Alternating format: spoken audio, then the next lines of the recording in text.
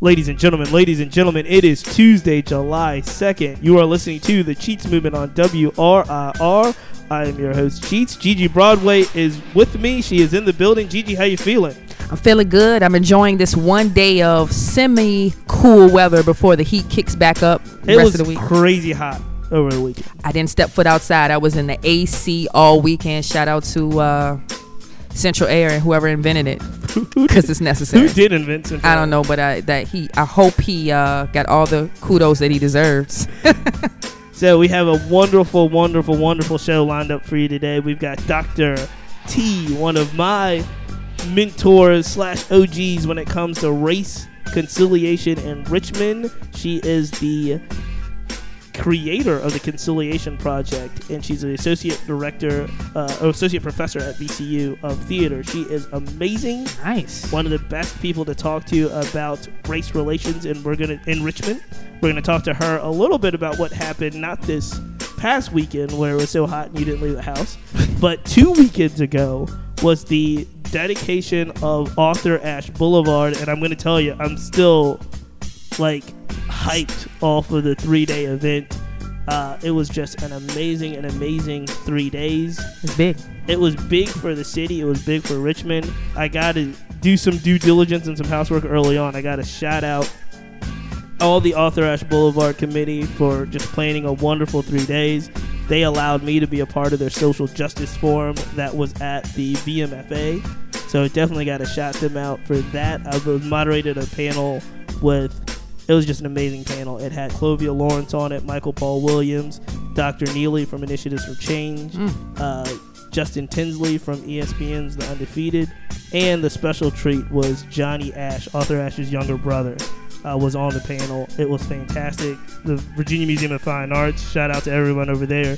They actually put us in a room. I think it held about 400, and it was just an amazing event, and I get to do it a lot. Gigi, I'll tell you, more than I ever thought I would, get to moderate panels and do those types of things. Yeah. But this one just meant so much to be able to be a part of something that was really renaming the boulevard in honor of one of Richmond's global heroes. Definitely a historic occasion. It was fantastic. Then they followed that up with events on Friday, and then the big ceremony was on Saturday. It was beautiful to see everybody out. It was Saturday, 11 a.m. Congressman John Lewis was the keynote speaker, obviously famous for his civil rights activism, and he gave just an amazing speech. So it was a good time, man. I just wanted one more time just shout out everybody involved with that. It was such a great event for Richmond. I think it puts us on a path towards it puts us on a path towards what can come next. Everything wasn't perfect. Everything's not perfect in Richmond when it comes to these types of things.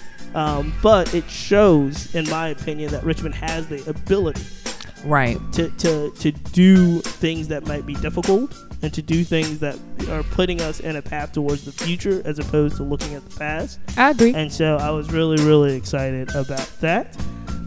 The other thing, obviously, this past weekend, I didn't get a chance to see as many events as I would like, but there was just we talked about July being Pride Month last episode. Yeah. And there were so many Pride events over the weekend in Richmond. That was just, it was honestly refreshing to see.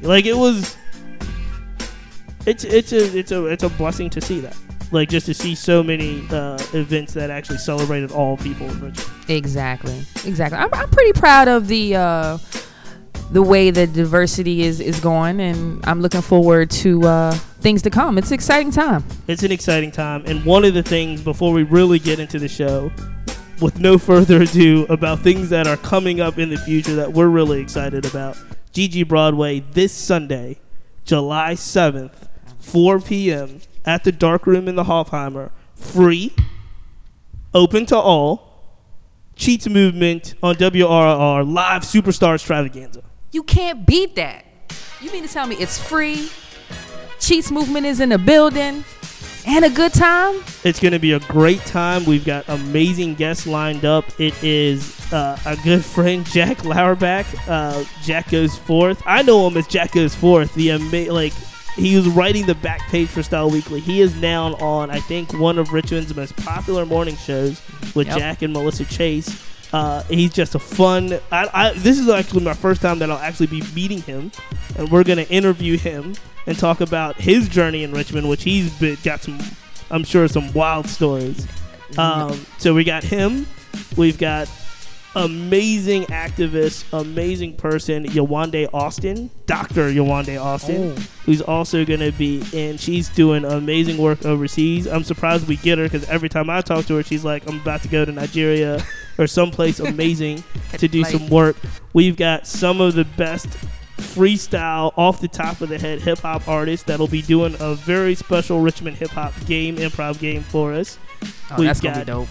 At least 2 special musical performances, one by Michael Millions, AGM's own Hard to Be King, and Black Dynamite, a brand new group featuring my boy Doe and Chris Haskins and a couple of their colleagues. It's just going to be amazing to have Black Dynamite there. What else do we have? We have DJ Mentos. He's going to be controlling the 1s and 2s of the night, and we're also going to have, you know this, you just saw this. We're going to have the debut of the very first ever Cheats Movement commercial. Whew! Oh, I can't wait. Noah O also, pop-up shop, video debut for Noah O. So we just got a lot. It's Sunday. Mark your calendars. Cheats Movement on WRIR, live superstar extravaganza. 4 p.m. and it's going to be open to all. It's free and open to all at the Dark Room, so we got to shout them out and thank them. And man, we just got a great show coming up. So Gigi Broadway will be right back after this. Let's start the show. Hello? Jackson here. Yeah, what? You found Manuel Noriega? In the Philippines? He has a mansion? Okay, we're on it right now. Bye.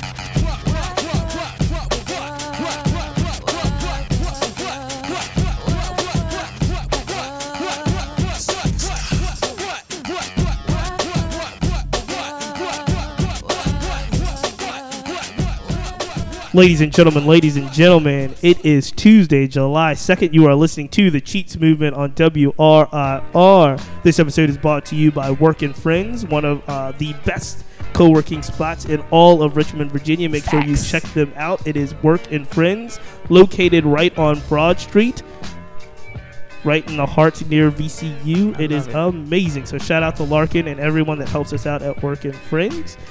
Gigi Broadway, you know what time it is? I feel like it's time for some We See It. Back by popular demand, it has been a while. It has been a while since we have been able to ask the audience, ask you, Gigi Broadway, if you see it, and I'll tell you if I see it. But you know we see it because we see Richmond, we see the state, we see our community a little bit differently. And this is by far the most popular segment, and even though we don't do it all the time, the most consistent that we've done. So, I'm going to ask you, Gigi Broadway, as we start yesterday, Monday, July 1, yesterday, there was a bunch of new laws. I see. In the state of, hundreds of new laws took effect in the state of Virginia. I'm going to ask you about some of the laws, and you tell me if you see it, if you don't see it, and why. Are you ready? I'm ready. Let's go. I think this is probably one of the bigger ones. There's 2 that are really big. This one's one of the bigger ones. Okay. The state of Virginia has increased the age to buy tobacco and nicotine products. You now have to be 21, up from 18, to purchase tobacco or nicotine products such as cigarettes and vape devices. If you have a military ID, a valid military ID, you'll still be able to buy these products at the age of 18. Gigi Broadway, 21 to buy your vape pens and your cigarettes. Do you see it? Do you not see it? I mean, I see it. I'm not mad at it. I'm not mad at it. You know, give the young whippersnappers a couple more years of I guess of a lack of chemicals and all the heinous thing, rat poison, all that. You know, 3 more years before they can indulge. I see it. I agree. I'm not mad at it. So now, yes, here's the thing. Public health is extremely important, and I am not one of these people that feel like, I know you are. I'm not one of these people that feel like everything that the government does is Big Brother overreaching. Like, technically, I mean, you can't just rule out everything that's bad for you, but you got to give people some choice. I do think that, the effects of cigarettes has been pretty bad. Yeah. Overall, he's kind of indisputable at this point. Very bad, yeah. However, it's tough. I will say this. I think I see the increase from 18 to 21. Mm-hmm. It's the same age to buy alcohol at 21. So the only thing that really throws me off about increasing the smoking age to 21 and having the drinking age of 21 is that these little babies out here can buy these firearms at like 12. And I mean, I do believe that that's a concern. Like, I saw this thing, it was like Vice or some piece where one of the kids went to the convenience store and tried to buy beer, and the lady at 7-Eleven was like, you got to be kidding me, get out of here, you're 12. And then he went and tried to buy cigarettes, and they were like, you got to be kidding, get out of here, you're 12. And then he goes to a gun show and gets like all of these weapons and rifles, and everybody at the gun show is like, hey, start them early. Let's do it. And I'm looking at it like, yo, there's got to be a problem with this. So, I mean, here's the thing. I'm probably a little bit more along the lines of like, let's protect us from ourselves. Yeah, I agree. I mean, I think the gun thing is a little bit different because, to play devil's advocate, yes. Go ahead. Tell me why a 12-year-old should be able to buy a firearm, a rifle, or like some type of handgun, but can't buy cigarettes. I mean, one could possibly argue the fact that it could be for protection. You know what I mean? You never know. I mean, just you have to play devil's advocate with the second bit. Look, you know what? Let's just quit while we're ahead. I enjoy I'm with it. I see the increased age to buy tobacco. I'm with it. Let's move on to the next one, because I think this is also a very big one, and I don't see why anybody would be really against this one, because it's been proven to, not be effective or, had a bunch of unintended consequences. Mm-hmm. Courts will no longer be able to suspend driver's license for unpaid fines and costs. If you owe court fines, you will no longer have your driver's license taken away. More than 6,207 people who had a suspended license because of unpaid court costs will have their license reinstated. Do you see that? Do you not see that? Ooh, I definitely see that. I mean, me personally, I've never had my license suspended, but I got a lot, and I mean a lot of friends and family who are hurting right now. So that's a good move. I always found it counterintuitive. I found it counterintuitive for you, like say that you were, went to court for something. You got court fees, and the only way to pay off your court fees is to work. And one of their only forms of punishment is to take away your driver's license, so you can't get to work. Exactly. So I was like, I understand, that is it's like just counterproductive to take someone's driver's license away just for unpaid court fines. Right. Like, now, if you have a DUI, you have something like that, I get it.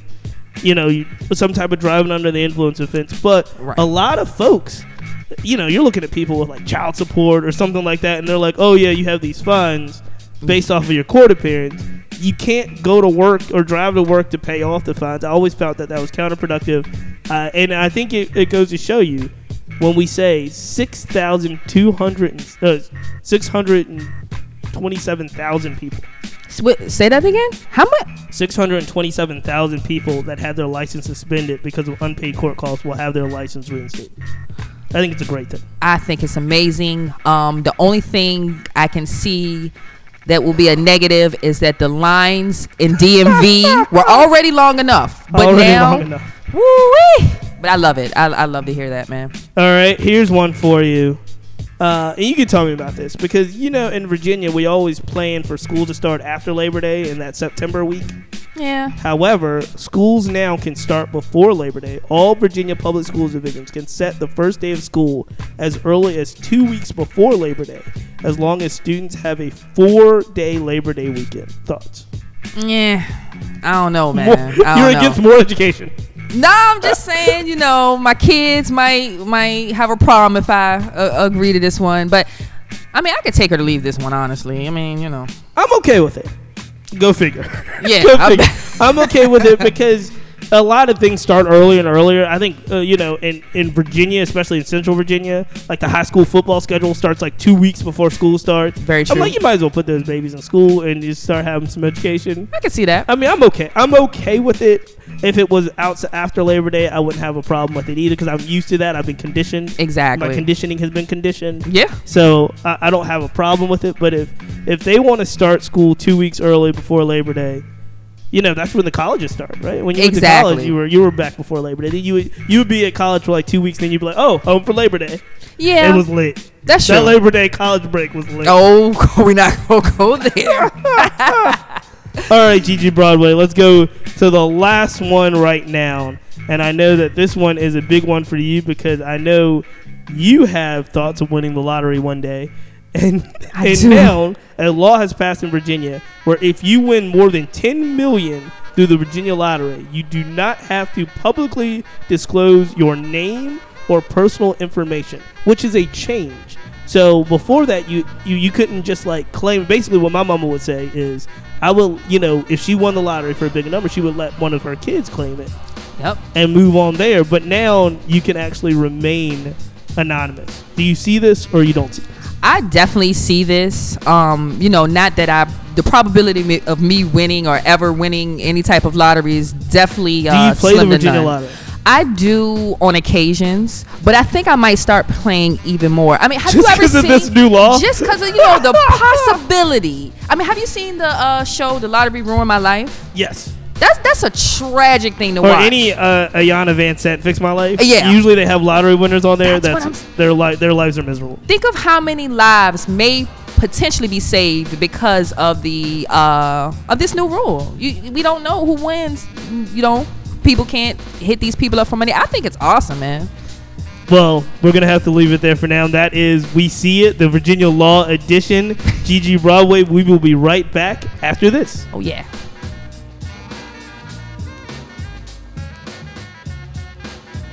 Ladies and gentlemen, it is Tuesday, July 2nd. I am joined by a very special guest. I call her Dr. T, but it's Dr. Tawnya Pettiford-Wates. She is the creator of the Conciliation Project and also an associate professor at VCU for theater. She is also, look, as the kids would say, she's also the OG when it comes to race, Richmond discussions, reconciliation. She has a wonderful, wonderful background. And I'd like to welcome her first time on the program. Dr. T, welcome. Thank you. Thanks for inviting me. Trying times out there. Yes, Lord. Trying times out there. I want to start on a good note, or what I think is a great, great note for the city of Richmond, the capital city. We are now about a week or so removed from the dedication and the renaming of the boulevard to Arthur Ashe Boulevard. We had just a big 3 days of festivities. You got a shout out at the Social Justice Forum at the VMFA. You don't know about this. I'm telling you this now. I was moderating a panel that featured, it was an amazing panel. It featured Clovia Lawrence, Justin Tinsley from ESPN, Michael Paul Williams, Dr. Neely from Initiatives for Change, and Johnny Ashe, which was Arthur Ashe's younger brother, was on the social justice panel. And Johnny Ashe is an amazing individual. He was able to tell some really first-hand accounts of him and Arthur growing up in Richmond. One of the things he mentioned that he's obviously concerned about, and I think everybody on the panel was concerned about, was education. Public education, RPS. And I hearkened back to when we did a project together at the VMFA. And you said the most profound thing about education, and it was, if your education and the Mount Rushmore of black heroes was basically the same as my education, which hasn't changed in the distance between our ages and won't change for the distance between my son, who's 4 years old. We're still learning about the same people. Mount Rushmore. He was like, there's something wrong with our education system. That's right. And I cited you. I called you out. by name, because I like to give credit where credit is due. But it's just fantastic to have you on the program. Thanks. Nice to be here. Let's start with Author Ashe Boulevard, and we had, like I said, a wonderful 3 days. We had the social justice panel at the VMFA, but the big kind of deal was Saturday, and it was keynoted by John Lewis, and we had a bunch of speakers that were on the panel. I mean, like on the stage that day. And one of the themes that came out of this was the importance of naming things. Oh, yes. And so let me lead in with you, and you'll get your thoughts on this, because I heard two things. One, I heard that it was really significant in Richmond to name the boulevard after Arthur Ashe, obviously with Monument Avenue still being an intersection of it. The other thing I did hear, though, and I want to get your opinion on it, was, okay, so they named a street, but what really changes? So the question is there a significance in something as bold as renaming the boulevard?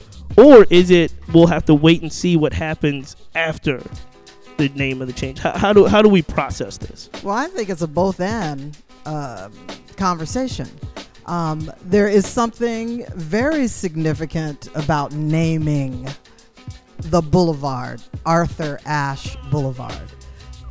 It's not just the boulevard. It now has the name of a native son of Richmond who was a change maker. Arthur Ashe changed the game of tennis just by his presence in it. And I'm one who believes that words matter. I'm one that believes that you need to use the right word in order to begin any conversation. For example, the term racism. So many people have so many definitions of what that means. Unless we can come to some sort of common understanding about what it actually is, it'll be difficult to undo it, to deconstruct it, to get rid of it, to address it, which in my opinion is one of the reasons that it is still the blight. It's still a blight on the American story, that we haven't addressed it when we talk about reconciliation. I heard you use that term, and that, and everybody wants to reconcile. At least that's what they say, right, with their mouth. Right. With their actions, it's a whole different story. When you start talking about reconciling something, it means to redo something that you've already done. Right. Because of the prefix of that word. So that's the reason that our company chose to be the Conciliation Project and not the Reconciliation Project. Because with regard to race, systems of oppression, injustice, etc. in this nation, where this nation's history lies, the historic legacy of race and racism in this nation, we've never been together, so we can't come together. We can't redo something that we've never done in the first place. And what does that look like, and not even on a national scale, what does that look like in Richmond, which obviously is based a lot on history, yes, and based a lot on, the former capital of the Confederacy, the Civil War, the legacy, which is interesting to me, because now what is happening is almost like you're on almost two different, like, dual trajectories, right? One is trying to move away from that legacy as fast as possible, and the other kind of trajectory is like, hey, we need this. Let's make sure we highlight we rebrand our museums, and so we have a place that works, that kind of brings this in, whether it's economic based or even like history or legacy based. But the other side of the quote unquote, the interesting thing about the Richmond quote unquote RVA divide that a lot of people in our community talk about, yes, is that the RVA side of this, the side that is the breweries and the cuisine and the new redevelopments, I feel like they are running away. They are not the ones saying we need to do anything that brings attention to Confederate history. They run far away from it. Okay, so to me, you're talking about gentrification. That's a part of it. So it's like when I look at the RVA versus the kind of historical Richmond, when I look at the Richmond side of it, I look at a side that's older. I look at a side that might be a little more browner or blacker. Yes. I look at a sign that Churchill meant something. Jackson Ward meant something. Yes. When I look at the RVA side, I'm looking at a side that's like, hey, best place to have a river, all these new craft breweries, let's put RVA on everything, the expansion of VCU. But none of that stuff, the story to me of that Confederate legacy, that part of it doesn't fit into RVA. Right. Except it does. Hit me. It does. Hit me, Dr. T. Yeah. So they don't, the nouveau riche or whatever. Sure. This remaking of Richmond, Scott's edition, the new part of Churchill. No, don't get me wrong. Gentrification is a huge part of it too. Yes. So the idea of renaming. So there's two tracks, right? So there's the track of the cover up, right? So let's name it something else. Yeah. Let's take it. And the Coliseum developments had like 14 different names. I can't. But we look. Pulse just drove out. This is a part of the RVA part of this. Yes. Right. Okay, go ahead. So let's name it something else. Let's cover it up. And just sort of build something on top of it and call it something else and hope nobody notices and that the folks who remember won't. Basically, and that's not what I'm talking about when we rename the boulevard Arthur Ashe Boulevard. There is a history that we cannot forget. Why Arthur Ashe, right? I mean, who is Arthur Ashe? So it brings up all kinds of questions about, and then we've got to deal with the history. When the questions come up, we've got to answer those questions. So it begs interrogation. Now there's going to be some youth who come up who will always remember it as Arthur Ashe. Just like my grandchildren will remember that the first president they knew was Barack Obama. Right? So, I grew up at a time when George Wallace was running for president. Right. I grew up at a time. I'm old enough to remember thinking there will never be a black person president. Yes. Like that was normal to say exactly. There will never be a black man. So, I'm not talking about covering up because whatever you cover up is going to come to light, like my grandmother used to say. It'll start stinking and smelling somewhere. And, if you can't just... You must clean, you must prepare the ground when you're going to build something on it. You have to acknowledge what was there before because it's important. And it allows people to feel like their history is not being ignored, is not being brushed over, brushed aside, marginalized. That's part of what's wrong with the bullet. Right, with because the my question monument is, what if that boulevard. history? Just asking, what if that history is mostly inaccurate or mostly built on propaganda or lies? So that's one of the challenges I see with a lot of what we face in Richmond is that you're holding on to a history that may not necessarily be accurate. So if I had a quarter for every well-intentioned person of European descent that really looked at me and said, well, they were good slave owners. Yes. Well, see, there's the problem right there. Then you don't know what slavery was. You don't know what slavery was if you think there were good slave owners. But we were taught that. We were taught that, Thomas Jefferson or George Washington may have had slaves, but they were really deferential to their... This is what we were taught. Thomas Jefferson and George Washington were both white supremacists. Before we had the name white supremacists, they clearly thought that white people were superior to black people. You don't enslave people that you think are equal to you. You don't, when you're asking someone to work for you, you compensate them for their work unless you don't think of them on an equal par as yourself.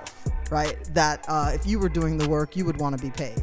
So I think that slavery, that institution is such a shame, such a blight on the American cultural landscape that they continually try to reframe it and rename it or forget it or push it aside or say that was a long time ago.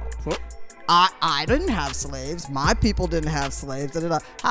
Now we just heard that this week. We I'm just sure heard you that did. last week with the reparations debate on Capitol Hill. I think the first thing that came out was, well, I don't know anyone that owned slaves. My family didn't own slaves. So how do we I think that it was the leader of the Senate, wasn't it? Who said that? Clearly he does not know his history. And now we've got, what is it, 23andMe or Heritage, myheritage.com or whatever. You're not going to talk about that Thomas Jefferson ad, are you? Don't do it. Don't do it. No. You know what I'm talking about? The Ancestry.com, with the black man that was related to Thomas Jefferson. That was related? Oh, it's if you haven't seen it, it's not it. worth looking up. I haven't seen it, but we know black people were related to Thomas Jefferson. But the pride he took in being in the commercial is something that actually there's an editorial on the cheatsmovement.com sometime. Okay, I'll look at it. I don't understand, but it was no. This is you bring up an interesting point, and ladies and gentlemen, if you're just joining us, the voice you are hearing is Dr. Tawnya Pettiford-Wates. She is the creator of the Conciliation Project and an associate professor in theater at VCU. I want to ask you, because one of the things you mentioned was that if you valued or thought individuals were equal to you, you would pay them what you feel like their labor is worth. Yes. That brings up an interesting individual that's currently in the White House. Yes. I want to switch gears. I don't want to bring this into but I do want to ask you about something that I think is happening in the 2020 race. As of now, there's 22 people running for president. I think there's 24. Actually. It's something amazing. There's so many people that they literally had 2 debate nights. Yes. With different people on stage. One of the things that I wanted to ask you about that I think is interesting that's happening, especially in the African American community, is almost what I feel like is a coded litmus test for authenticity for black candidates. So when you're talking about black candidates, especially the leading ones, you're talking about Senator Harris out of California, you're talking about Senator Booker in New Jersey, and I have never seen this before, but there's kind of this race to see who is more authentic, not just with those two, but any minority or anyone that's actually looking for the black vote, to say who's more authentically black, if that makes sense. And almost to an extent, but during the debate, Republican operatives were tweeting out that Senator Harris is not black enough. She didn't grow up in a black environment, and which is a lie. Of course it is. But I was just trying to understand, one, have you ever seen anything like this, and what do we make of this kind of authenticity test for people of color running for, not just this office, but if you're looking at any office, there seems to be this kind of coded test that we don't know if this is good enough because Cory Booker might have went to Stanford. You know what I mean? Yeah. Like, how does this work? First of all, this has always been a conversation in the black community. Colorism is a problem in the black community. My father told me stories. My father is an alpha. My mother's an AKA. My mother-in-law's a Delta, so I understand a little bit of this. So, right. Both my parents went to Howard University, and my father would say that they used to have a brown paper bag test. The alphas, and that had to do if your skin was darker than a brown paper bag, that was not a woman that they wanted to date. Now that's so there's a test, right? That's a test of blackness, not so much in are you an authentic black person, but are you too black, as in the color black, in order to be, right? So it's an old thing. I come from a middle class black family. Both my parents are educated professionals. My father's a dentist. And I had that kind of education. I went to Carnegie Mellon University. So I come from what would be considered a privileged background, and all throughout my life, I was also, my authenticity as a black person was questioned, not by white people, by black people. Absolutely. White people know I'm black. So it's are you black enough, right? You talk white, you whatever, those things. I work with youth and various arts programs around the city. Those kids are saying the same things. today as they were saying back when I was coming up, Absolutely. you know, in the 60s. So it hasn't gone anywhere. So this thing, this thing between about Kamala Harris, she doesn't represent the authentic African American experience. Black in America, that intersection of black in America, whether you are an immigrant coming from the islands, whether you're an immigrant coming from the continent, and you have black skin, you are going to automatically be propelled into the black experience in America. Mm-hmm. There's no, I don't care how much money you make. Ask a Danny Glover who can't still get a cab on Broadway in New York. You know, I mean, so it's LeBron James. LeBron James, exactly. I mean, it's California. happened. You know, it hasn't changed in this country. The black experience, we all have. It doesn't matter our education level. It doesn't matter our economic level. It doesn't matter what our profession is. We experience that experience on a broad scale. It's not monolithic. So here's the thing, though, and what I think I see, even with all of this, and I agree with you 100%, but what I think I see now is also that challenge of being electable. When we say that word, yes, I don't think it's electable amongst black folks, right? Right, electable amongst white folks, right. Electable, and so Barack Obama stroked this magic wave where he was, winning Iowa caucuses and also getting his picture hung up at Ben's Chili Bowl, who eats for free at Washington, D.C. Right. And I think what we're trying to see is this interesting balance, not just for Harris and Booker. I think if you go, look at, Stacey Abrams was a different type of black, right? Andrew in Gillum, Georgia. Right. It was a different. so you're seeing, I think, this pathway. And I'll be interested to see if you think that this is healthy. But you see this pathway where it's, if you're going to be an African American or even a person of color or even different, because there's a Mayor Pete Buttigieg who is openly gay, but you have to follow who just raised $25 million. Right, but you have to follow this kind of Obama-esque, right, coalition, right, to figure this out. And then, if you're Biden or Trump, no matter what party you are, you just have to, get the name recognition up and get, just get the working class, if that's the argument, to vote for you. So is there a balance that makes it kind of uniquely different now post-Obama? I think, there's a really sort of elephant in the room that makes it very unique. Kamala Harris is a black woman. And we all know what that means in America. So, Stacey Abrams did an incredible job down in Georgia in the 2018 elections, and I believe she won the election. But she was facing forces that we've never seen before in the history. Voter suppression, unbelievable. We never saw before in a race. Yes. So, but the fact that Kamala is a black woman, she faces this is a new thing that we're doing. It can't be compared to what Obama did. And by the way, I believe it is the baby boomer blacks, the blacks who went through this, who were there, who were the pioneers in the civil rights struggle, who are the most skittish about a black person leading the nation as president, because they did not start supporting Obama until white folks told them it was okay. So that's almost like anything, right?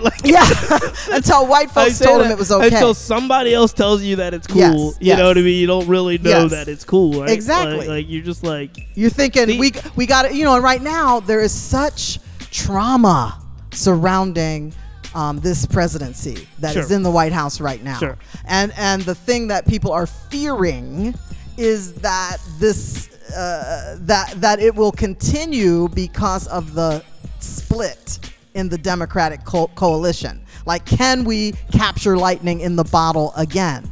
We can't do what Obama did the way Obama did it because we are not in those times. Sure. This is a different time, and these are different candidates. I think the big thing has to do with the patriarchy myself, and that's black and white and whatever color, is that can men in this country recognize that we need some female leadership?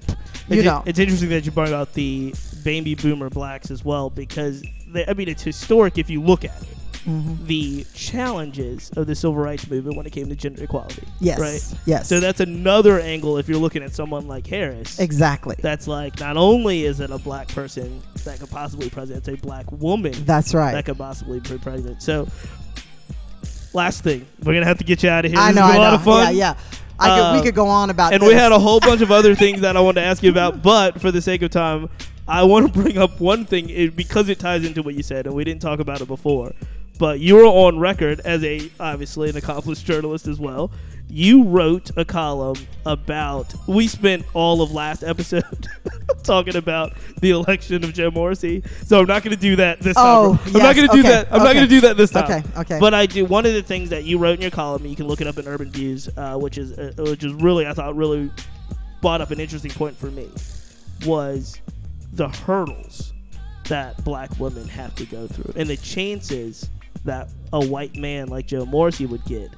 So by the time, I don't know if this was your intention, but when I finished reading your piece, I was struck by saying all the strikes that he got versus, like, Rosalind Dance would have never got those strikes. No. Like, or she didn't. Right? Yes, like, right. So it was like, how much harder you put this into, not just, the presidential, but you put it into any election, and it's like, how perfect do black women candidates have to be? Yes. In order just to, get elected or run re-election. It was just mind-boggling. Almost perfect.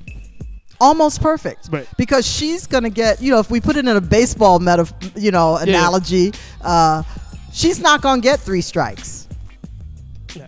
She's not going to get 3 strikes. Like, she's got to be on her game the entire time. And I'm waiting, because what's going to happen is if she can stay on her game and starts winning over some of these white women, white men, all of a sudden the baby boomers are going to... Because basically, we all just want to beat Trump. I said his name. I'm not going to say it anymore. Number 45. We want to beat him because we can't survive another 4 years with that happening in Washington. So that's what people and these women that are running the House of Representatives right now, these women of color, sure, these powerful women, AOC, Omar, Rashida Tlaib, and Ayanna Pressley. Yep. That is the future. Those women, we need to start following their lead and not settling for what we have always settled for. That's why I loved what Harris said in the debate when she brought up the whole issue around the nostalgia of working with these segregationists. Sure. The nostalgia of the good old days. No, we do not want the good old days. We just have had the good old days in the White House. We don't want them anymore. We need to follow the lead of these women, these progressive women that are attempting to break us free. Mamas know how to free. Remember Harriet Tubman and Sojourner Truth? Sure. Okay, so Harriet Tubman they're on the Mount Rushmore and never lost a passenger on the train. Yeah. So I'm just saying. We need to follow the women. Ladies and gentlemen, that is Dr. T. Tawnya Pettiford-Wates. Where can everyone follow you and your work at the Conciliation Project? At theconciliationproject.org. Okay. On Twitter, you can follow me at TP And you can also go to my website, which is coveringtheground.com. And we'll have to leave it there. This is the Cheats Movement on WRIR. We'll do much more of this with Dr. Pettiford-Wates in the future. So thank you for being our guest, and we'll be back right after this. Loved it. Thank you.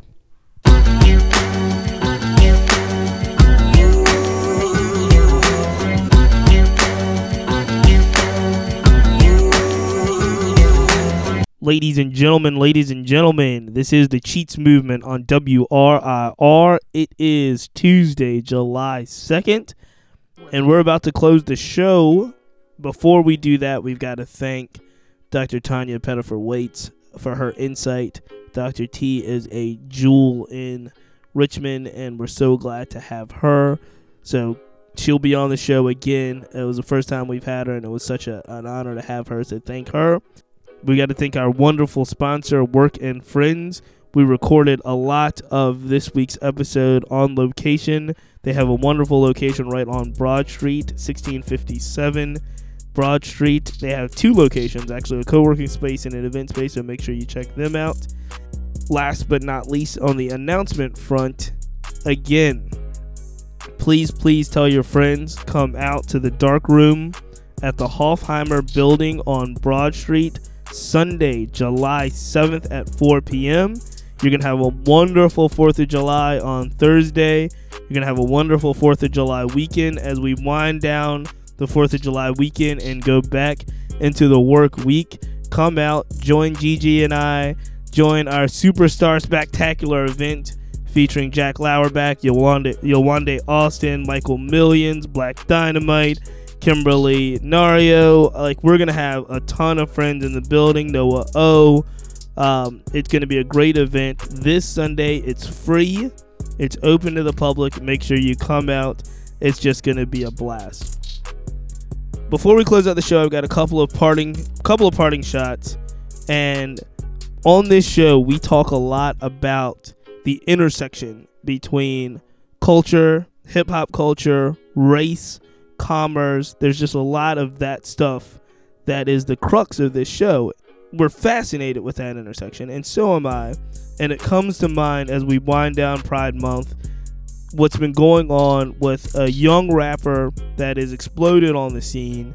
He has the #1 record in the country. I believe he has the #2 album in the country, and it's a hip-hop artist or an artist by the name of Lil Nas X. He's an African American. He has the catchy song Old Town Road with Billy Ray Cyrus that has been the #1 song in the country. And I want to bring this up as we close out the show because we've heard a lot about this young man and we've heard a lot about the song, extremely catchy song, but a lot of it is also surrounding the intersection of race, intersection of culture, the intersection of commerce when you talk about how the music is gone, and then the situation with Wrangler. And now we've got a new element that is a part of Lil Nas X's story. He came out on an Instagram post and said that his sexuality would be considered more fluent than a cis heterosexual relationship. And he did this while he has the #1 record in the country, or he has the #1 record in the country, and he's just starting his career. So I think of everything that's happened over the last, let's say, 3 or 4 months with Lil Nas X and Old Town Road. First, his song being put on the country charts at Billboard, and then also being moved off the country charts and put on the rap charts, as opposed to the song Billboard saying not being a country song. Started a whole bunch of controversy. Moves to him having just the song exploding. He signs a deal, a special limited edition Wrangler deal that features Old Town Road type of paraphernalia. The backlash that comes from traditional Wrangler fans that may not necessarily look like Lil Nas X was obviously just a litany of challenges, if you will, that are based and rooted in race. They're based and rooted in culture. They're based and rooted in commerce. And through all of this, Lil Nas X keeps performing, and now he has the post with his announcement about his sexuality. And I can't imagine, I mean, full disclosure, I'm a cis heterosexual male that is married, and I can't imagine what he has to go through at the height of what he's going through, at the age that he's going through it. So while all this is going on, and it's the book is not written on Lil Nas X and what he will accomplish in the future, I just hope that the boundaries that he's pushing leads to more open-mindedness and more acceptance of all people as they move through their journeys, and we'll figure out how this impacts culture as we move forward. As we wind down Pride Month and all of this is going on, I wanted to solicit some opinions from the listeners about what they make of everything that's happening surrounding Lil Nas X. If it's a good thing for the culture, I can't see, from my vantage point, it seems as if it's just something that's constantly breaking barriers. But maybe I am a creature of the present. So if there's historical context that you kind of see that I'm missing, please let me know. I would love to get your feedback on everything that's happening with Lil Nas X as we move forward. It'll be an interesting discussion as we move forward on the Cheats movement in the weeks and months ahead. Last thing I'll say before we get out of here, it has been a challenging few days in the Richmond community. We have lost some amazing individuals in just some unprecedented ways. Tragedy. If anybody is familiar with an incident that happened in downtown Richmond and Shaka Bottom last Tuesday, there was a very tragic situation that happened. I won't go into the details, but we do know a young lady, 22 years old, a Chesterfield native, lost her life from a scene that was unprecedented, and it is just completely tragic. We lost an individual, and I'm sorry, I'm just trying to be as respectful as possible for the families, but a very beloved brewer, bartender at a very popular spot in Richmond, lost his life tragically during just kind of a sporting event. It was very, very tragic. We lost, a lot of us in the arts community and the creative community lost a friend of ours due to mental health and suicide and depression. So, and I know that these things happen every day, every hour, every minute, but it's been a tough couple days in the Richmond community. If you have loved ones that you care about, the best thing I can just tell you is let them know that you care about them while you can. Make sure you're just reaching out, checking on folks. It is critical in this day and age in 2019 that we let our friends know, we let people know that they're thought of and they're cared for, and hopefully we'll be able together to stem the tide. And obviously tragedies are tragedies, they happen every day, but we really do want to count our blessings as we move forward. There's a lot of really, really good things happening in our community. We want to highlight those things, but we also want to acknowledge that there is some difficult things that are happening as well, and we just want to be mindful of that as we move forward. So with that said, ladies and gentlemen, it's always a pleasure to be able to come to you every other week on WRIR. I hope to see as many of you as possible on Sunday for our live show. We're going to have a blast. Until next time, Richmond, we see you.